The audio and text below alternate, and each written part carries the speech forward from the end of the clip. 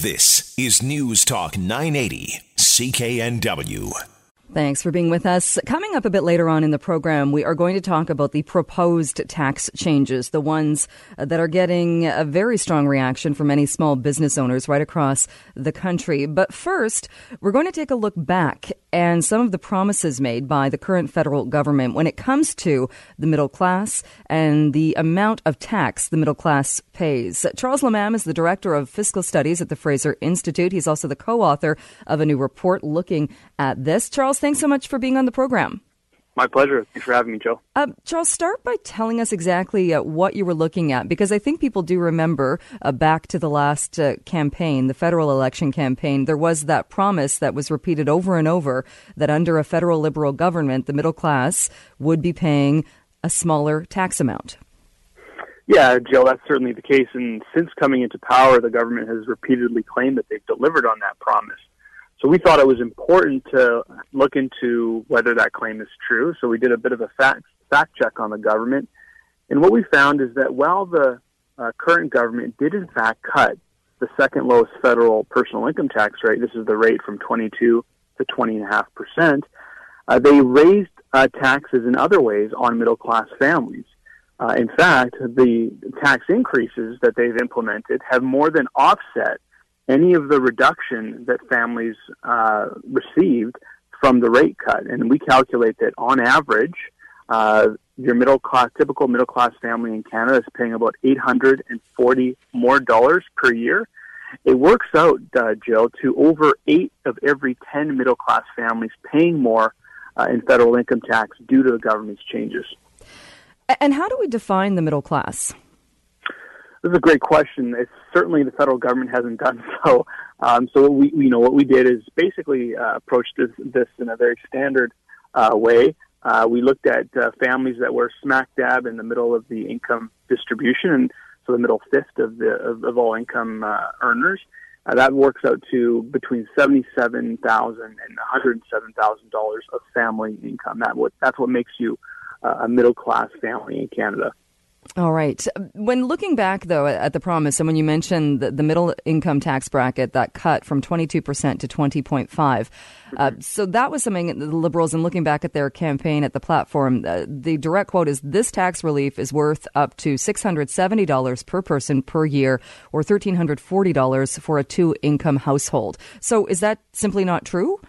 Well, Jill, this is a really important point. That maximum amount of $600 or so dollars is if you're a single earner earning upwards of around $90,000 a year. Now, we just talked about the middle class family's average income range, which is between $77,000 and $107,000. That's for family income. So many families that are in the middle class in Canada, they can have two earners making $50,000 each or $45,000 each. They may get a little bit of that rate cut, but they're certainly not getting the maximum amount. If you're a two-earner family getting the maximum rate cut, you're earning $180,000 a year. So you're well above the middle class. So this is one of the major sources of the confusion here. The federal government has really focused in on what one of their policy changes, which is that rate cut. But they've really downplayed or ignored all the other changes that they've made.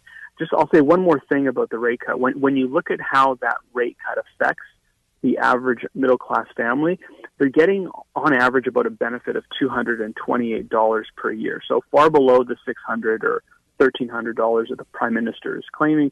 It's a very small amount, and they're paying much more in these other taxes. Just for example, eliminating income splitting, which was something that over half of Canadian middle-class families used, that resulted in a $949 tax increase alone. So again, that's more than offsetting any of the benefit from the rate cut. And we haven't really talked about those other tax credits for putting your child in a fitness program, an arts program, taking public transit, that the government also eliminated, which had the effect of increasing the taxes that middle-class families pay.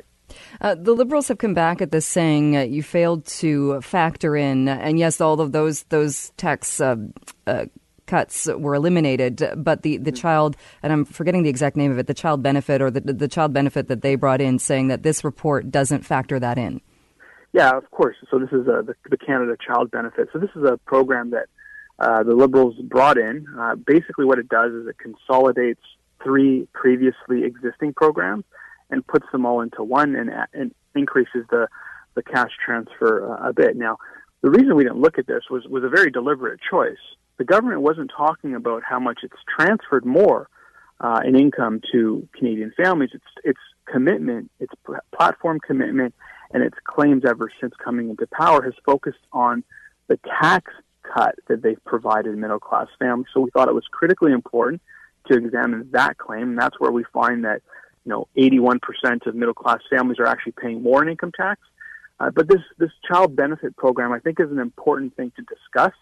We can talk about whether it's actually doing what the government intends it to do. It's talking about helping Canadian families, progress, build a better life through hard work. But here, what we have, according to the government, is a raise in taxes, higher taxes on middle class family, which is really a form of rewarding people for providing for working hard when you cut their taxes. And now, instead of doing that, what they're doing is providing a transfer, getting people more dependent on government. And if you work hard, if you earn more income as a family, the amount that you get through this program gets reduced. So you're actually being put worse off the harder you work and the better off you do, which is really going against the rhetoric from this government. So it sounds as though we're talking about 2 very different things, and I think you touched on this. It's one thing to give people a tax cut and to actually leave their money with them to decide how they're going to spend their money. That's right. It's very much another thing to continue taking in the taxes, to raise taxes, and then give back benefits that only help a certain group or a certain number of people within that bracket. Yeah, again, and it's an excellent point. And if the government was clear about that's what they're doing, we can discuss whether that's the right policy. But they're not being clear about what they're doing, and that's where I think the confusion lies. In fact, the government, when confronted with the findings of our study, didn't deny that they have in fact raised taxes on the vast majority of middle class Canadian families. They just simply pointed to this other transfer program. But as you mentioned, Jill, these are 2 very different things. We didn't look at the transfers that the government is providing because their claim has been focused on cutting taxes on the middle class. And when you look at just that claim alone, it's clearly not the case that this government has done so. And in promising to do that, they also talked about making the wealthiest part of the Canadian taxpayer pay more. Did your study look at that to see if that is also happening? Well, certainly there's a whole other set of tax policies that are that have been either implemented or will be implemented soon. They did, in fact, raise the top rate that applies to higher earning Canadians.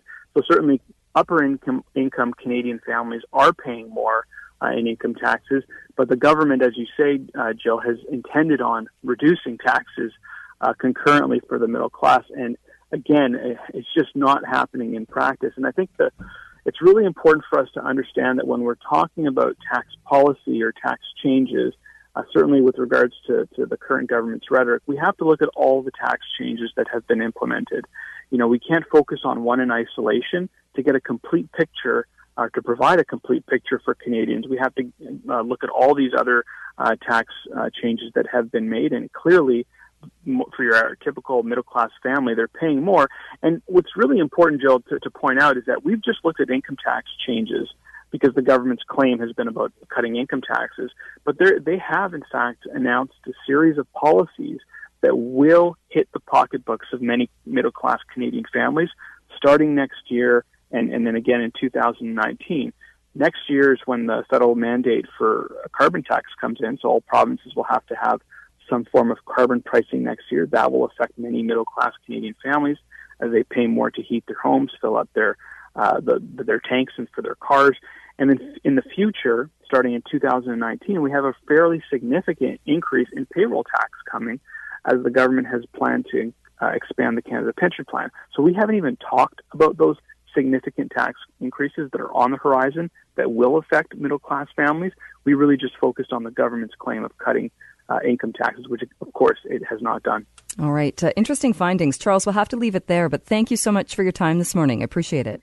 Vancouver's News, Vancouver's Talk. This is News Talk 980 CKNW.